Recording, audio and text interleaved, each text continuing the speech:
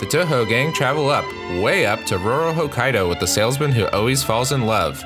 It's a real odd couple when Tekiya meets Yojimbo in episode 66, TORA-SAN Goes North.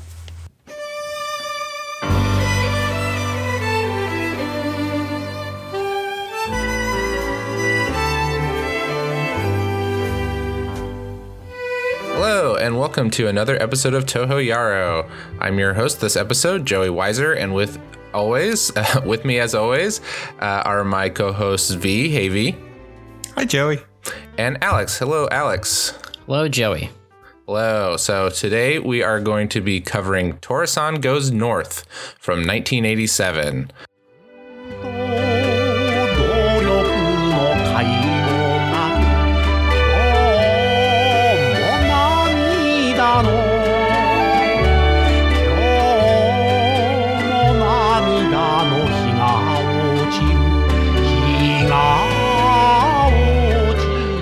This is what is this? This is the 38th TORA-SAN film. So moving further closer to like the end of the series.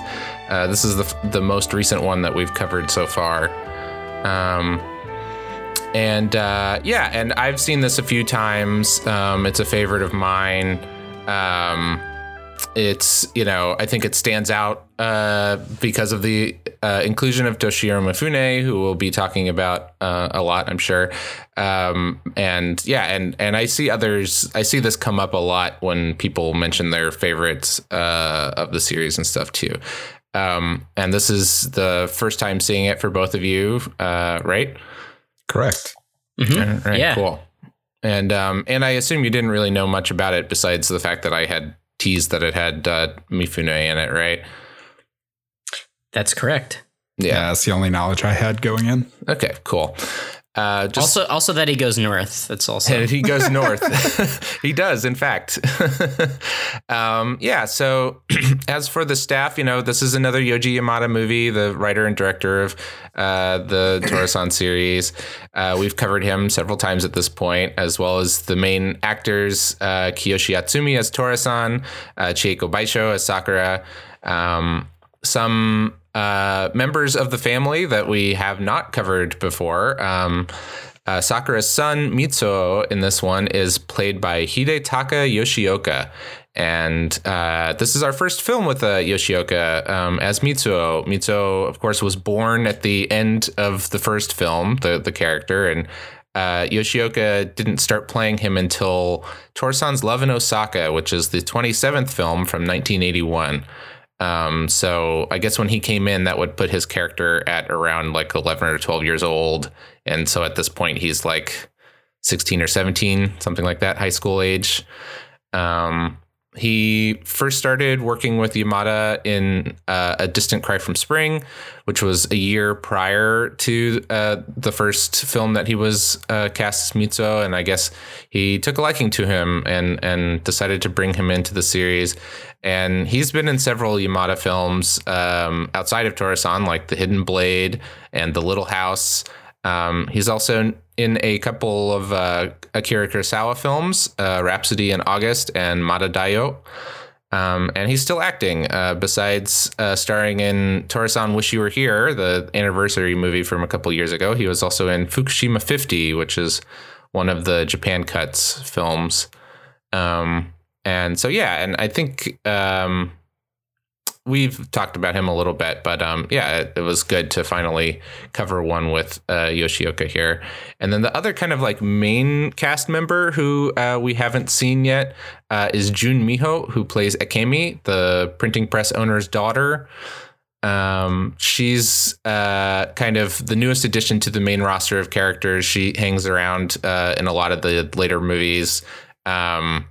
Aside from the TORA-SAN films, Miho's known mainly for being in a lot of Pink films. She is in a pretty notorious one called Pink Curtain in 1982, as well as Takarazuka from 1982. Those are both prior to her becoming a TORA-SAN mainstay in 1984 in Marriage Counselor TORA-SAN. Since then, she's had a lot of TV work, it seems like. She's on an episode of Midnight Diner, which I've seen a few episodes of and really enjoyed. And I always kind of mean to watch the rest of that. It's on Netflix. So I'll have to look into that and see which episode she's on and track that one down. Because Akemi is one of my favorite characters. And as a kind of late addition to the roster, I think she's a nice, adds a little nice spice to the mix. Mm-hmm. Yeah, and then of course Toshiro Mifune plays Junkichi Ueno, the kind of grumpy farmer vet, and we've covered him a number of times as well, and pretty recently. And so I'm not going to go through his whole career. But this is pretty notable for being towards the end of his career. Out of 185 credits on IMDb, he only has 10 more credits after this film, kind of tapering off to about 1 credit a year in the 90s until 1995. And he passed away in 97. And he won multiple Best Supporting Actor awards for this role specifically from a few different award giving organizations, which I thought was cool. And Keiko Takeshita plays Rinko, Ueno's daughter, and Tora's Madonna, the love interest of this film. She's interesting because she's actually been in 3 different Tora-san films as 3 different Madonnas. What? Yeah. Weird. Yeah. Yamada must have just taken a liking to her. This is her second of the 3 appearances. And they're not the same characters. And he's also included her in some other movies like a Class to Remember. And it looks like, looking through her filmography, does a lot of voice acting work. She's in The Secret World of Arrietty, From Up on Poppy Hill, and The Wind Rises. So a lot of Ghibli stuff. A lot of Ghibli stuff in the same couple years. Yeah. So it was like playing a lot of mother, grandmother type characters. That's cool. And Keiko Awaji is kind of arguably the other Madonna of this film. She plays Etsuko, the barmaid who Ueno is in love with.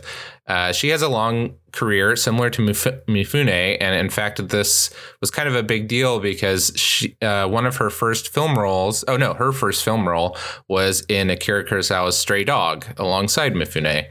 And as is often the case with actresses, she has kind of a ton of films over a couple decades, and then it drops off in 1967, and she didn't return to acting until the 80s after she got a divorce from fellow actor Yorozura Kinosuke. So she'd been married to him for 20 years, and they split up, and mysteriously she returned back to her career, which is, unfortunate that's the way it works. But there was a lot of buzz about her coming back to this film and Mifune being in it, which actually even led people to suspect with all this kind of big news around this one that this was going to be the final Tora-san film, which is interesting. Wow. But there ended up being 10 more after this, and then 12 more total if you count the anniversary movies and stuff. But yeah, she's also in 1989's Tora-san Goes to Vienna, along with Keiko Takeshita, the other Madonna in this film. So that they return in that one. And she's acted off and on until her death in 2014. And the final cast member I wanted to shout out was Kei Suma, who plays the skipper, one of the kind of side characters, just because I think he stands out a lot amongst those kind of great side characters that are in this one. And he's in a number of Tora-san movies and a Class to Remember and some other Yamada movies like Hope and Pain, which also has Keiko Awaji in it. So, Yoji Yamada always kind of shuffling around the same actors, and he's from Hokkaido, which I think is a nice touch there. Well, it helps for the immersion. Mm-hmm. Yeah. I mean, I could tell. He has a real Hokkaidoite air about him. Yeah. So the story of this movie is that at the beginning of the movie, Tora comes home to find his uncle has fallen ill and is recovering in the hospital. His family is keeping the shop open, and they're all kind of picking up the slack with his absence with the help of Akemi, Tako Shacho's daughter. And Tora feels left out and wants to be a part of this, but he's either incapable or unwilling to actually do anything. And after a bit of not exactly a blow up about this, but he overhears them kind of talking about that, and ashamed, he leaves town again. And as he leaves, the now teenage Mitsuo tells Tora that he should reflect on himself. Kind of a burn there as he's leaving. And he has a pretty funny little, like, the train door shuts, but you still see Tora like kind of like cursing Mitsuo out. So Tora finds himself in Shiretoko, a northern part of the northern region of Hokkaido. So very, very much north, as Alex mentioned. You could say like the most north. Yeah. It basically, Nakano? No, norther. Norther, yeah. It's pretty crazy. Yeah. I didn't know how north it was until I looked it up on a map. It's like a peninsula. It's like way up there. Yeah, this is basically TORA-SAN Goes to Maine. Yeah, goes to Alaska. So there he meets Junkichi Ueno, Toshiro Mifune, a grumpy old farm vet who lives by himself after his wife had passed away, and he had a falling out with his daughter Rinko about her marriage to a Tokyo man. Ueno is taken care of by Etsuko, a woman in town who has a close friendship with him. And Rinko does come back, though, and Tora falls in love instantly. Rinko and Ueno's relationship continues to be tense as the marriage that he had disapproved of is now dissolved. And however, Tora's presence helps kind of lighten everyone's mood, and he lives and works with Ueno and kind of ingratiates himself with everyone in town. Despite Japan being in the midst of a bubble economy, things are not so fortunate in rural Hokkaido, which I thought was interesting. Everything's kind of closing down. People are moving away. I guess at this point, like, the industry of like car making and electronics making is booming, but farming and fishing and stuff was not doing so hot. And so Etsuko's bar is closed, forcing her to decide to move back home. The locals hold a barbecue to celebrate Rinko's return, and the news comes out that Etsuko is moving away. With the help of Tora's urging, Ueno finally confesses his feelings for Etsuko, and amidst the revelry, everyone's very happy about this. Rinko holds Tora's hand, and he gets the inkling that she may have feelings for him as well. But as usual, this triggers Tora's reflexes to skip town, and he flies away. And later, Rinko moves back to Tokyo and visits Shibamata looking for Tora to tell him the good news that her father and Etsuko are in fact going to be married. However, Tora is out traveling, but he has sent a postcard home letting his family know that he is well and that he is reflecting on himself, just as Mitsuo ordered. So Alex, what did you think about this one? I loved it. I thought it was really great. I loved all the business where Tora is, trying to work at the sweet shop. Very funny. Is the sweet shop named after him, by the way? This is like a thing that's never been like officially stated. Like at the beginning of the series, it's called it's called Kuruma-ya, which is their last name, and then at some point it just changes to Tora-ya, and it's like it just did that because that's the name of the famous character from the movie. I don't know. It always kind of bugs me. I wish that it was Kuruma-ya because it seems weird that they would name the shop after him. But yeah, I didn't remember it always being Tora-ya, but I do remember at some point it did change throughout the bunch of movies that I've watched. So I thought that was kind of interesting. I didn't note that until just now. I thought this movie, of course, follows all the classic Tora tropes and the Tora formula. But the reason I like this one a whole lot more is because it's seemingly less about Tora and the Madonna and more about Mifune and and Rinko's relationship with him. Tora did not seem overbearing at all.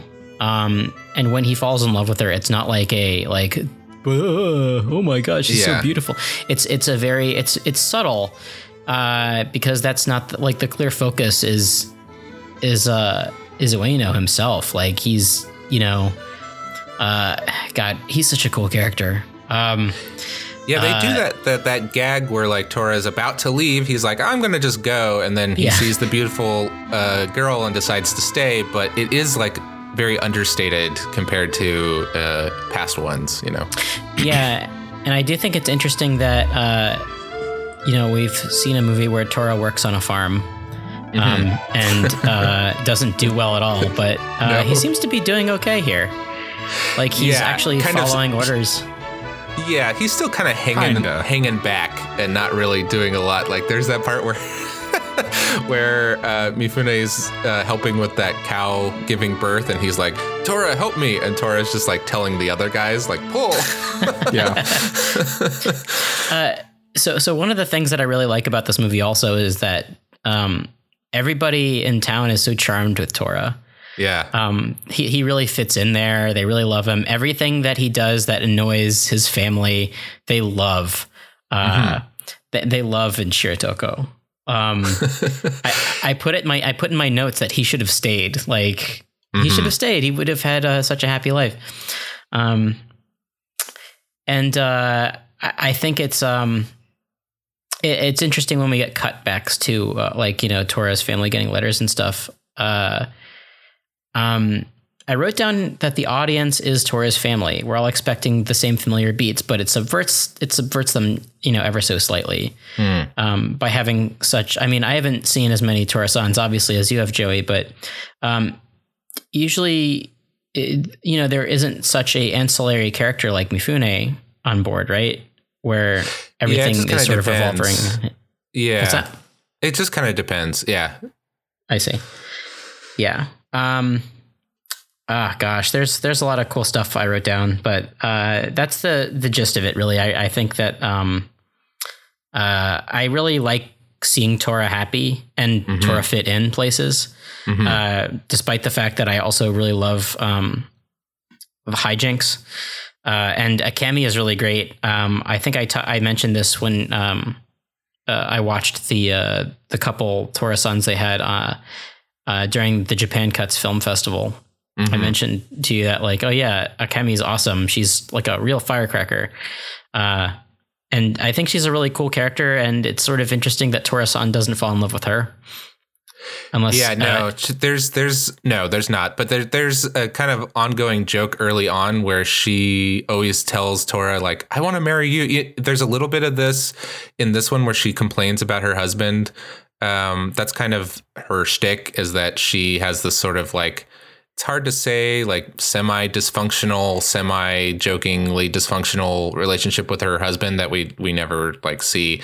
But and she always will tell Tora, like, I should marry you. I should run away with you instead. And and yeah, there's a few movies that focus more on Akemi that I definitely, one of my favorites is one where like Tora and Akemi actually travel around together.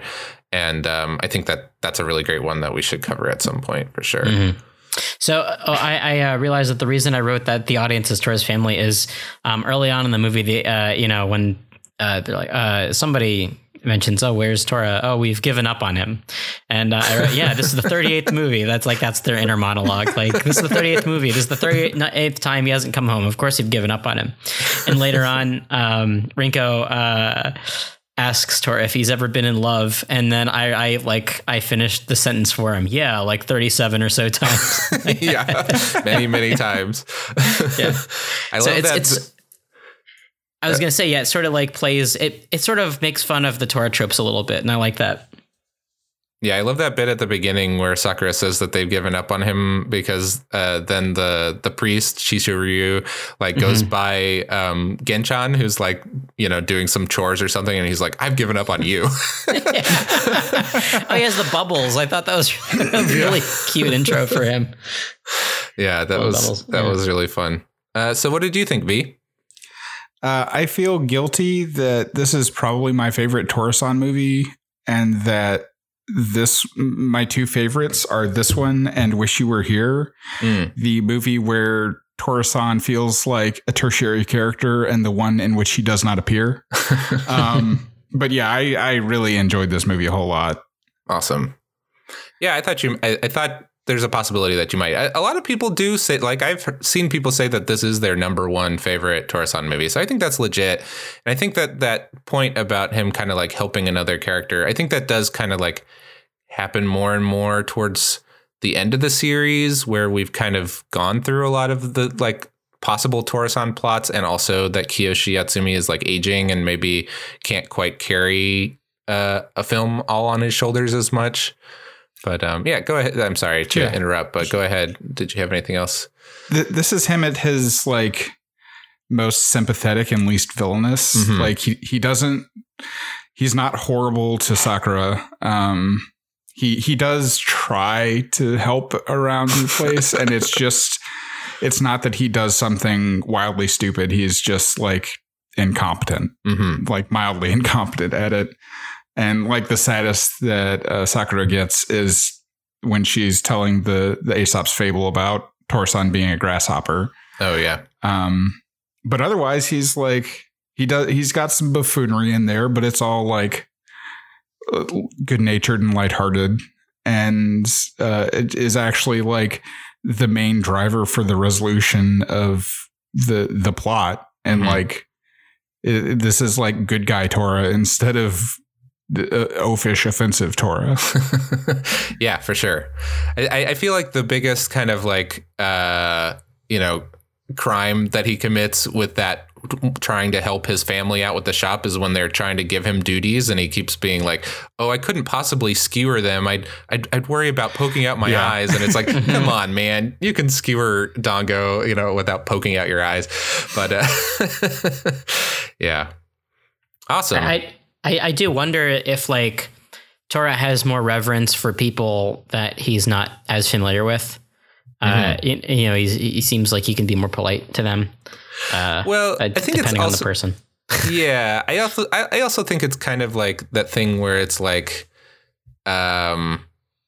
things are easier to take in small doses. Like he's nice. It's fun for Tora to kind of float into your life and be a silly, goofy pixie or whatever. But when he's like part of your family and you've been like making up for him your whole life and stuff, it's probably not as cute, I do really like the part where he like is in the bar with all these people and his normal like offensive behavior that everybody is like, oh my lord, when he whatever the actual like saying he says, it gets translated to cat with catnip in his fur. Whatever lewd thing, instead of people being offended, they just like crack up and love it. Yeah. I love that like his crudeness fits in so well in this setting. Yeah, the side characters are really like really boost this movie up a lot. Like it's just there's like the skipper like stands out, but there's also like the bearded guy and the younger guy. There's those guys are just like a really fun group to have around and kind of be laughing a lot and cheering on all the characters and things like that. Yeah, it's everybody's friends with each other. Everybody likes each other in this town. They, except for they don't really like Mifune very much. But I think that it's so. The one thing I thought that was a little weird was that all those guys got together in town to form a Rinko Chastity Preservation Society. Yeah, I think that was a joke that didn't completely get translated or something. I don't know what the actual sign said. Like, I think that if you knew that, it was maybe a joke, but I don't know. That seemed weird to me too, and kind of out of nowhere. felt like something where I wish there was a better translation of these movies. I think the spirit of it is that they all felt like they were big brothers to her. Yeah, that's what it kind of felt like. Something I do want to bring up after, because there's this haunting song that plays while they're on the boat. So I decided to look it up. And it's called Shiretoko Ryojo. And it's basically the theme of the Shiretoko region. Oh, cool. And when I looked it up, I found that Chieko Baisho does a cover of it. Of course. So I thought that was kind of cool. The one thing about these movies that I think is really interesting is that I'm shocked that the Japanese Board of Tourism doesn't produce them, because TORA-san seems just like almost a guide to these the different prefectures, because there's a lot of really cool eye candy here. Oh, definitely.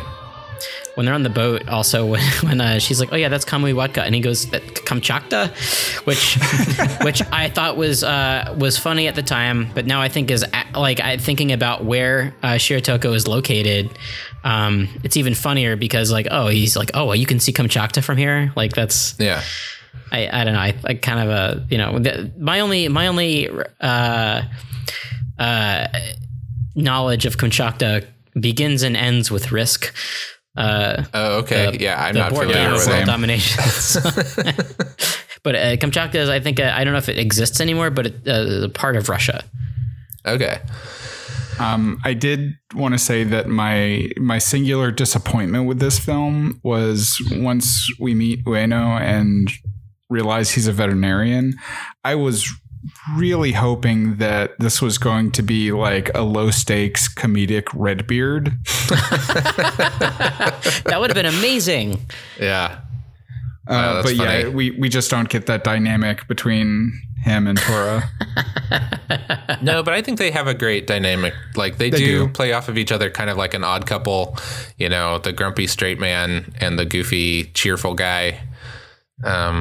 I think that, just to go in my thoughts a little bit, I think that they play off of each other wonderfully. And, but I think the movie is really great beyond that as well. Like, a thing I find is really interesting about this movie, that's reflected in this movie, is Tora's attitude towards love.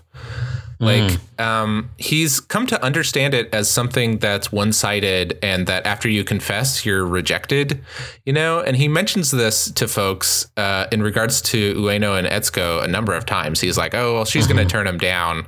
But yet he still urges Ueno to confess, which I think is really interesting, even thinking that she will reject him. It's like Tora just kind of has come to accept that this is the way things work. And I think that this is interesting because it so much so that like it feels as though he's kind of going through the motions a bit once he realizes that he has a chance of romance with Rinko. Like if I had to like point to anything that doesn't quite work for me, it's the moment that he like leaves. Like it just doesn't feel as motivated as in some of the other movies. It's just kind of like he's like, well, this is what I do. She likes me, so I gotta go, and I didn't quite like feel that usual Tora-san, fear of intimacy or whatever it is. But I think it's interesting because I think it does really kind of play into everything that he says to Ueno about confessing to Etsuko and stuff like that. Yeah. Sorry, you go. I was going to say, like, I think it's consistent with his character, even if it's like less motivated by what we see in the movie. It is his MO to either self-sabotage, or if the woman is pursuing him, to reject the Madonna. Yeah. So like, even if he's like, his idea is someone confesses their love and then gets rejected. So his fear of intimacy is to just preemptively, like I said, self-sabotage or reject himself. So that's what he is doing here. He is just like, well, this is going to end poorly, so I'm just going to preemptively go. Yeah.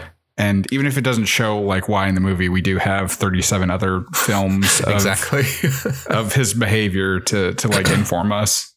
I did think that the ex-husband was going to come back at the end and profess his love for Rinko, and then they get back together. But I'm really glad that didn't happen. That would be the Truck Yaro version of the story. And that's sort of where my mind was, honestly. Yeah, I'm also glad that she ends up moving back to Tokyo and working in the end. Like, there is a version of this where she gets kind of trapped in Hokkaido, taking care of her dad, you know? Yeah. And so I think I love that kind of in that little bit at the end, we see that she is, you know, still moving forward with her life. And even though everybody wanted her to stay back in her hometown, she's doing what she wants to do. And I feel like in spite of Tora-san's reaction when he goes to talk to her, that it didn't feel to me like she was actually interested in him. Obviously they're close, and there's the scene where she holds his hand. But you can see when Sakura is telling the parable of the grasshopper and the ant, like once she says that Tora is a grasshopper, there's like a moment where Rinko is actually crestfallen. Yeah. And it's like, oh, he's not somebody I should pursue. And so like, but she likes him, and she is close with him. But even when he kind of like does his weird rejection and run away, she's not heartbroken about it. And when she goes to visit the candy shop, they're like, he's not here. And she's like, oh, I know. She's not like disappointed. She's just like happy that he like was there and like flitting through her life for that moment. Yeah, totally. Something else that I think is noteworthy is kind of what we mentioned. Not only is Tora's role kind of diminished in this, that his family is kind of largely absent from this movie, besides a few scenes. It doesn't take place in Shibamata, I think, which is a big part of that. I also wonder, I looked and I couldn't find any information about the actor that played his uncle, if he actually was ill or working in something else or something like that, because it is interesting that he's not in a lot of the scenes, even when they're back home and stuff like that. But I think their absence is made up for by that cast in Hokkaido, that I think is very strong and vibrant. Excuse me. And then the other thing that I think is unique about this movie that's worth mentioning is that it does not begin with a dream sequence. It's weird. Begins with this footage of Sakura viewing and people gathering, and this narration of Tora introducing himself and kind of speaking poetically, but then eventually like landing on his usual introduction that transitions into the song and stuff. And I think this kind of signifies the beginning of the series starting to break from formula a bit as we transition into the 90s, which then ends up breaking away pretty dramatically as we start to focus more on Mitsuo as he grows up. And I think that's interesting. The dream sequence thing isn't gone for good. They definitely go back to the dream sequence stuff, but I do think that makes this one stand out amongst the others. Yeah, obviously I haven't seen all the films, but from what I have seen, this one does feel in so many ways anomalous. And the fact that Tora-san, like, it fixes things for other people and like ends the film talking about he is contemplating himself and trying to better himself. And it feels like a real genuine thing and not just him talking himself up. This could be, like you said, people thought it might be the last Tora-san film. I think it even if this is like winding it down, he obviously that arc's not over, but I can see why people would feel that way. Yeah, totally. So let's talk favorite part of the film. V, did you have a favorite part you wanted to highlight? Mostly the countryside. I was just really blown away. It, like, especially the barbecue, just the gorgeous shots of the hillside. But yeah, I didn't have any like specific scenes or anything that really stood out to me. I just like all the character dynamics are really what what made this film for me. Yeah, totally. How about you, Alex? I think the barbecue is probably my favorite.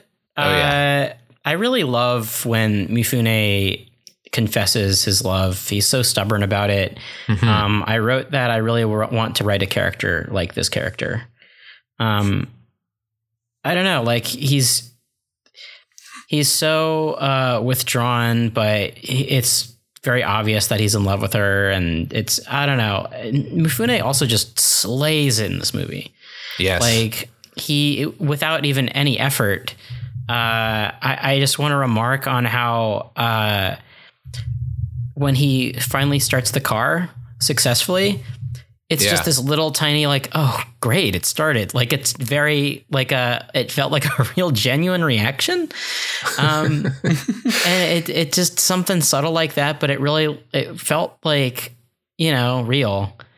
Yeah, he's for a pro. Our listeners, when he first meets Tora, Tora's walking alongside the road, and Mifune drives up next to him and is like, tells him to get in the car, and then he'll take him down the road. But he's like saying, get quick, because like the car will die, and then it dies. And he makes Tora go out and kick the side of the car to start it back up again.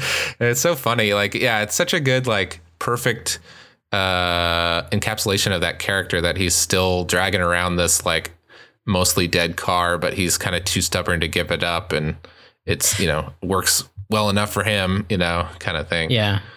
But yeah, I really do love that barbecue sequence a lot, just because it's very positive. It's very happy. It's a happy ending for two characters, potentially for TORA-san and Rinko. And I really like the dynamic of all the townies, the members of this club. I'll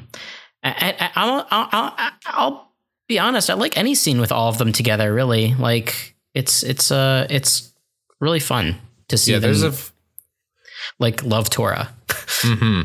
Yeah, a thing that I love, speaking of like kind of how everyone else views Mifune's character, in that when he finally like decides to confess to Etsuko, and he kind of stomps towards everyone, and they all kind of fall out of their chairs just because his like presence is so much like he's got conqueror's hockey. Yeah, exactly.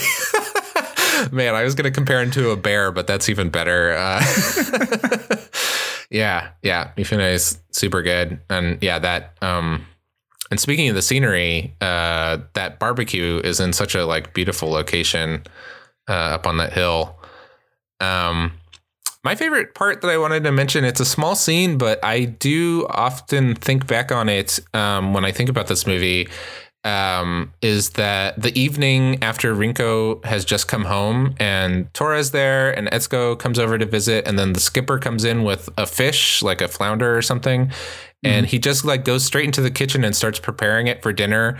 And it's this like scene of like having friends over, and someone just pops in with dinner and basically without a word like goes into the kitchen. It feels very idyllic and homey feeling, and I just really love the vibe of that scene. And it really like shows everyone's relationships with one another really well, and it transitions into this very good serious moment where Rinko tells her dad that she's divorced, and we get to see the sort of tension between them. And then it's capped off by the skipper obliviously singing in the kitchen, and Ueno like lashing out at him unfairly. And I just think it really kind of beautifully and succinctly paints a picture and tells the viewers, what they need to know about the characters and the story that they're unfolding, I also wanted to kind of quickly talk about the opening credits. I always love the opening credits because there's this, they're what I like to call like little Charlie Chaplin vignettes, where Tora obliviously ends up bothering somebody.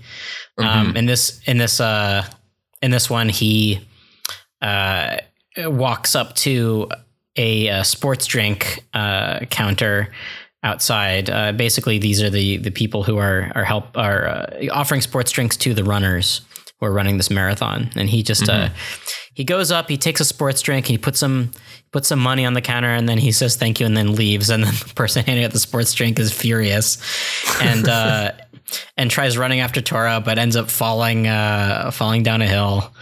I don't know. Very comically, spilling down that hill. Really funny stuff.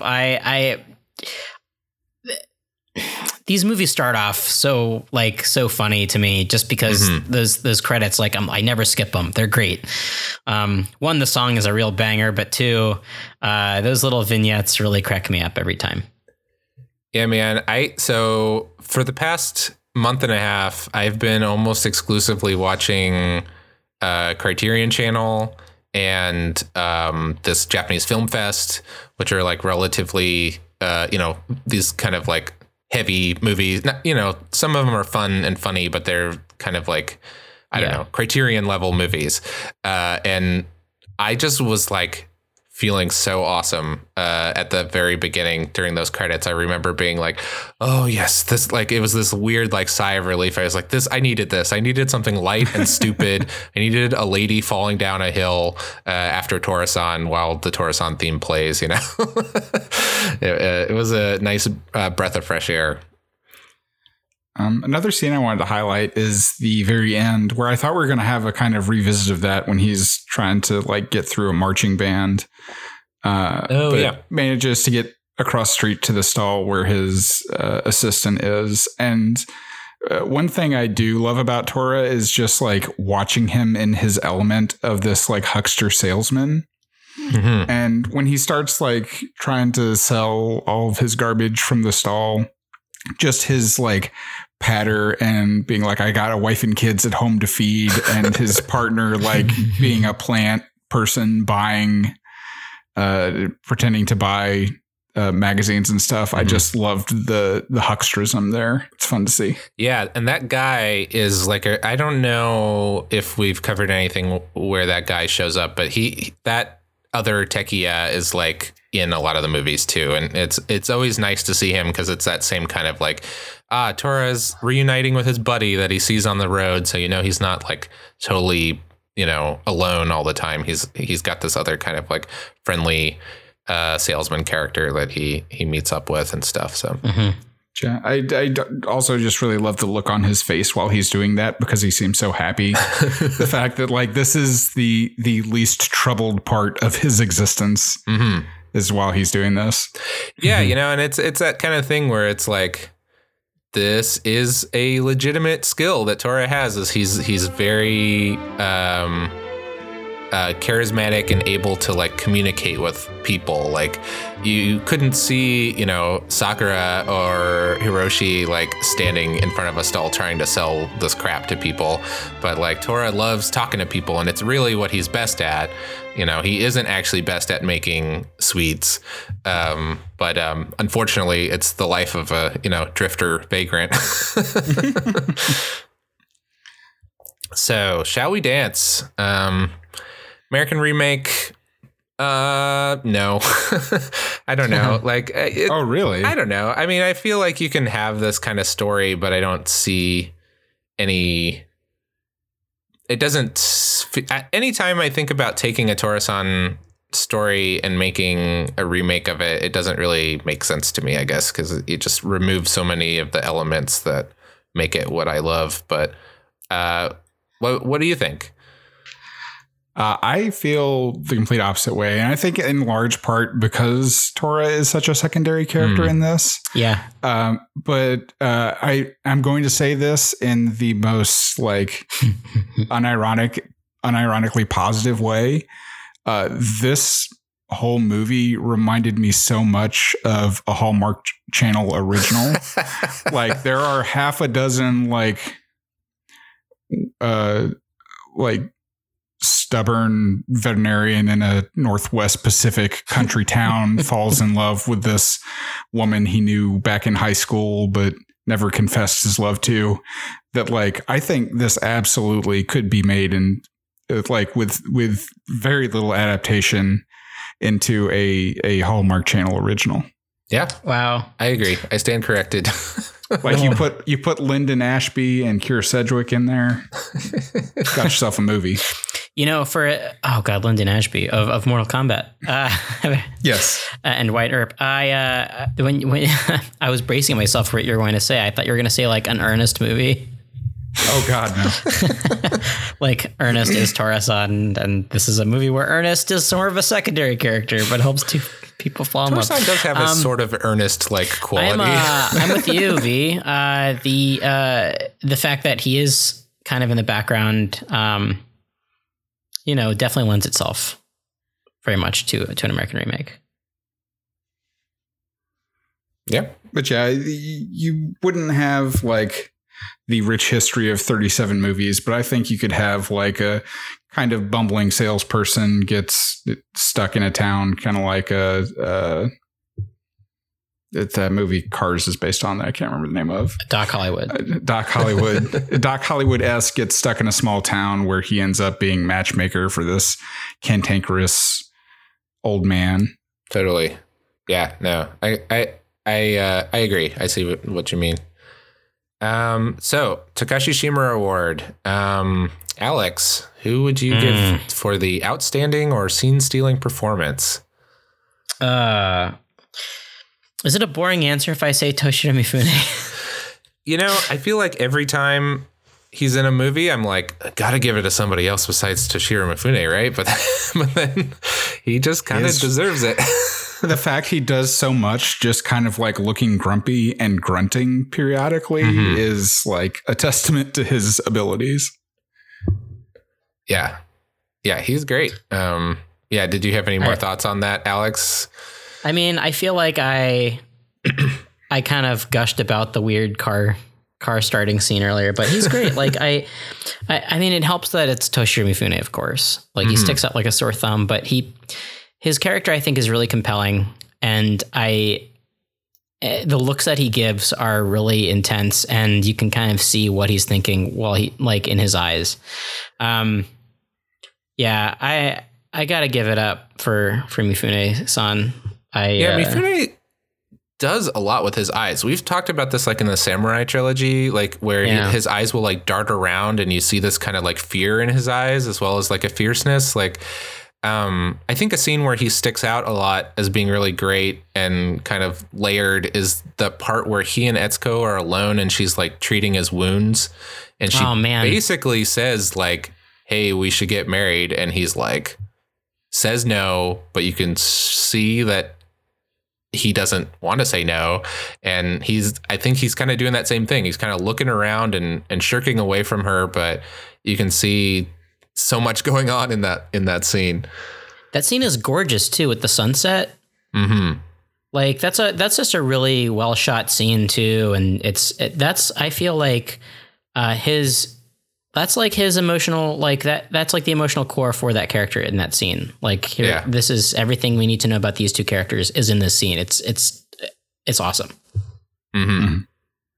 I will say he's also got some really solid comedic chops. Like when he's nervously going to confess to Etsuko and he like tries to take a drink from his flask that he's already screwed the cap back on is like really good, like choreography and timing on that. Yeah.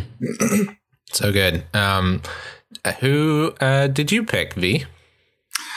Part of me wants to say Jun Miho as Akemi. Mm-hmm. Just because like she blows into every scene that she's in as a whirlwind. She's my runner-up for sure. But I think for actual impact on the movie, I really loved Keiko Awaji as Etsuko. Yeah.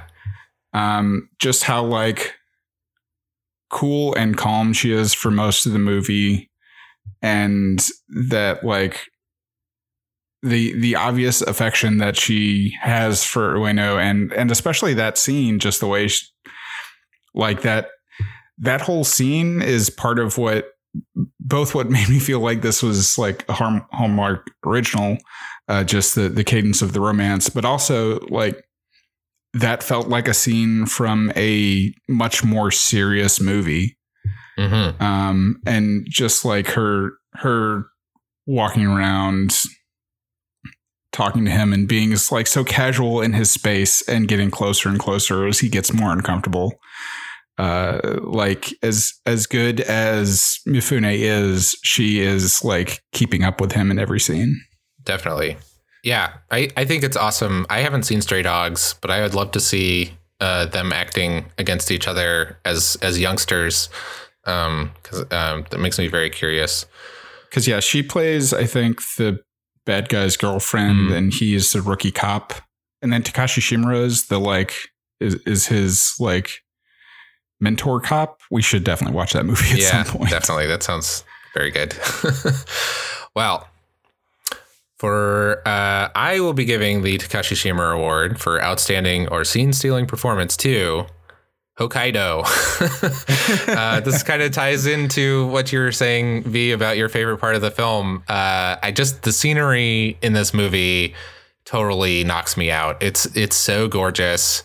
Like Tora and Rinko on the boat, looking at those hilly islands and that barbecue scene that we've been talking about up in the hills.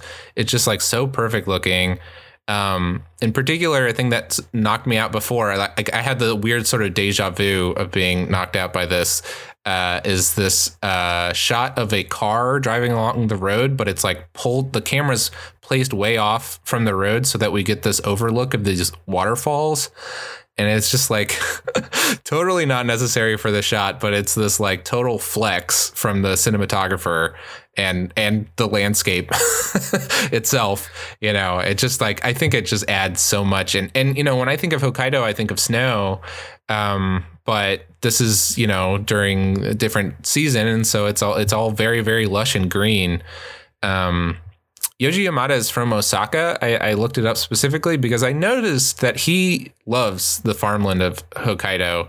He's set like several films here, and I think his love for the place is you know, very clear and infectious. Yeah, talking about the cinematographer flexing, honestly, the look, the way Hokkaido is filmed, the thing it most reminded me of is actually Jodorowsky's Holy Mountain. Oh, yeah. Just like the outdoor scenes in that, and just like how the colors just managed to pop, and the framing and everything is just exquisite. Yeah, there's an incredible shot of a silhouette of Tora and Rinko like sitting on a rock or something by a sunset on the against the water. It's very good looking. But yeah, not to denigrate the entire Tokugawa Sarayo series, but there are so many elements in this that just make it feel, I guess, elevated to like a higher level of filmmaking than the other films I've seen in series. I think in general the cinematography is really good in the TORA-SAN movies, but I think that they just, you know, depending on where they're at, they have more to work with sometimes. But I think part of that may also be that I think this is like a decade later than the other TORA-SANs that I've seen, so it's probably like bigger budgets and better technology to work with. That's true. Well, there's always, this is, yeah, I mean, you bring up a good point too, in that, you know, Yamada's been doing this for a while at this point. Like, and we've seen some of the later TORA-SANs, like we've seen What a Wonderful Family. I feel like the camera work in that is really good, but Wish You Were Here, I think, has really great camera work as well. Like, I think there's a lot to be said about Yamada's direction as he gets older and, you know, picks up on a few things. Yeah, he's definitely learning stuff throughout the series. Tetsuo Takaha is credited as the cinematographer, and I believe he is like the cinematographer for most, if not all, of the TORA-SAN movies. Yeah, it's looking like Letterboxd has him as a cinematographer for 60 films, and it looks like a lot of them are TORA-SAN movies. So, so he's Yamada's guy. Then. Yeah. That's cool. Yeah, that's really cool just to see the growth of these. Like, not that the older TORA-SAN films aren't well directed and don't look good, but just the fact that they're honing their abilities to this point throughout the series. Definitely. Well, cool. I think that it sounds like we all like this one quite a bit, which is nice. We'll, give it a few months and we'll maybe hit another TORA-SAN movie at some point. I think originally I was going to go to another Lily movie, but I wanted to jump ahead to this one just because we'd been talking about Mifune quite a bit. And the next Lily movie was in the last year's Japan cuts. So I know Alex and I had seen it pretty recently. So maybe that's what we'll be covering this time next year or something, whenever we get back to TORA-SAN. Any other lingering thoughts or closing thoughts before we head out to the outro? Just that, I'm still not come around on Tora himself, but I feel like you broke me on the series at least. Nice. Persistence is key. And that's the thing about these movies is they beat you down, I guess, if you watch enough of them. Or there's enough of them to beat you down if you're continuously watching them. But all right, so Alex, what are we going to be talking about next episode? Next episode, we're going to be talking about The Most Dangerous Game from 1978. I've always wanted to watch a film featuring Yusaku Matsuda, so I figured why not next time? I've never seen it, so this is going to be a fun one for me, I think. Hopefully for you two as well. Yeah, it's like a funky 70s crime movie. So this one, like TORA-SAN Goes North, is another one that's going to be, you're going to have to kind of look outside the usual places for it. It's not too easy to see, but I'm sure that it may be on YouTube or places or other places to see movies. I should mention to listeners that Matsuda, of course, is infamous for inspiring anime characters such as Spike Spiegel from Cowboy Bebop and most directly Aokiji from One Piece. Mm-hmm. Yeah, and I'd say that we've, as far as the One Piece connection, his sort of other cohorts, we've covered pretty well, like Bunta Sugawara and Kunie Tanaka. Actually, we haven't done too many movies with Tanaka in it yet, but we will, I'm sure.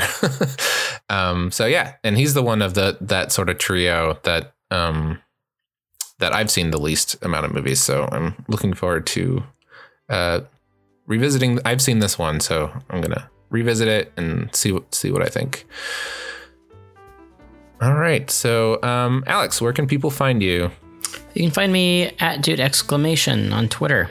It's all one word. Pretty easy to find. I post art sometimes, and opinions and musings about movies and stuff. Also listen to me every week on the One Piece podcast. It's always a fun thing to do. Every Saturday I'm on Super Art Fight, twitch.tv/Super Art Fight. By the time this episode airs, the second season tournament may be over, but maybe not. We'll see. Either way, check it out. And at Weeb Simpsons is my shitpost account on Twitter, so check that out also. Cool. And how about you, V? You can find me at Friskachat on Twitter, VRISKACHAT. You can also find me in a few upcoming episodes of our sister podcasts, One Piece Podcast Fight Together episodes. Yeah. Yeah, there's going to be one with all three of us, supposedly. That's right. Yeah. So keep an eye out for those. Yeah. Awesome. And I am at Joey Weiser on Twitter and Joey Weiser Comics on Instagram. Follow Instagram for art and illustration exclusively, and follow my Twitter for that art and illustration, as well as thoughts about movies and cartoons and anything that I might think to tweet. And please check out my graphic novels, Ghost Hog and Merman. And please, please, please pre-order my new graphic novel, Dragon Racer, which is coming in June. And so now's the time to let your stores know that that's what you want, or order online. You can find more information about that if you just Google Dragon Racer, Joey Weiser, or go to my social media for links. If you want a signed copy, you can order that from Avid Bookshop, AVID, Avid Bookshop. And I'm looking forward to everybody reading that. It has some inspiration from some movies that we've covered in the past, with maybe highly decorated vehicles and things like that. So listeners might enjoy it in that way. Also, it's a fun graphic novel about a dragon who races racing carts. And for the podcast, we are at Toho Yaro on Twitter, where we tweet about our upcoming episodes and about any Japanese movie news or cool tidbits about Japanese film that we might run across. You can message us on Facebook. There's a Toho Yaro Facebook page if you prefer, or you can email us tohoyaro@gmail.com. And please subscribe, rate, and review. We'd really, really, really appreciate it. And we definitely appreciate folks that help spread the word by sharing the episode links and all that stuff. Let us know if you want us to cover any specific movies, or if you want us to have specific guests. We're always open to those suggestions. And check us out next episode for The Most Dangerous Game.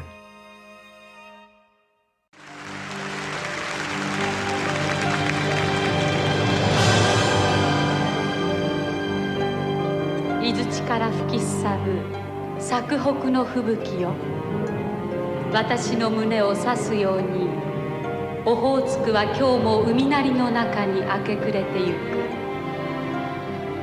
その地の国後に長い冬の夜が明ける日を白いカモメが告げるまで、最果ての茜の中で私は立ち尽くす。なぜか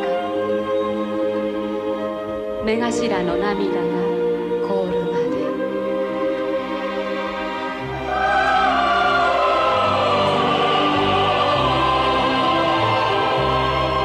オホーツクの海原、ただ白くいて果て、命あるものは暗い雪の下、春を待つ心、手近に燃やそう哀れ東に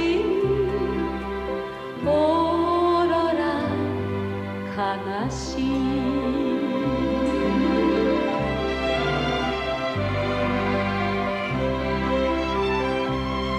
最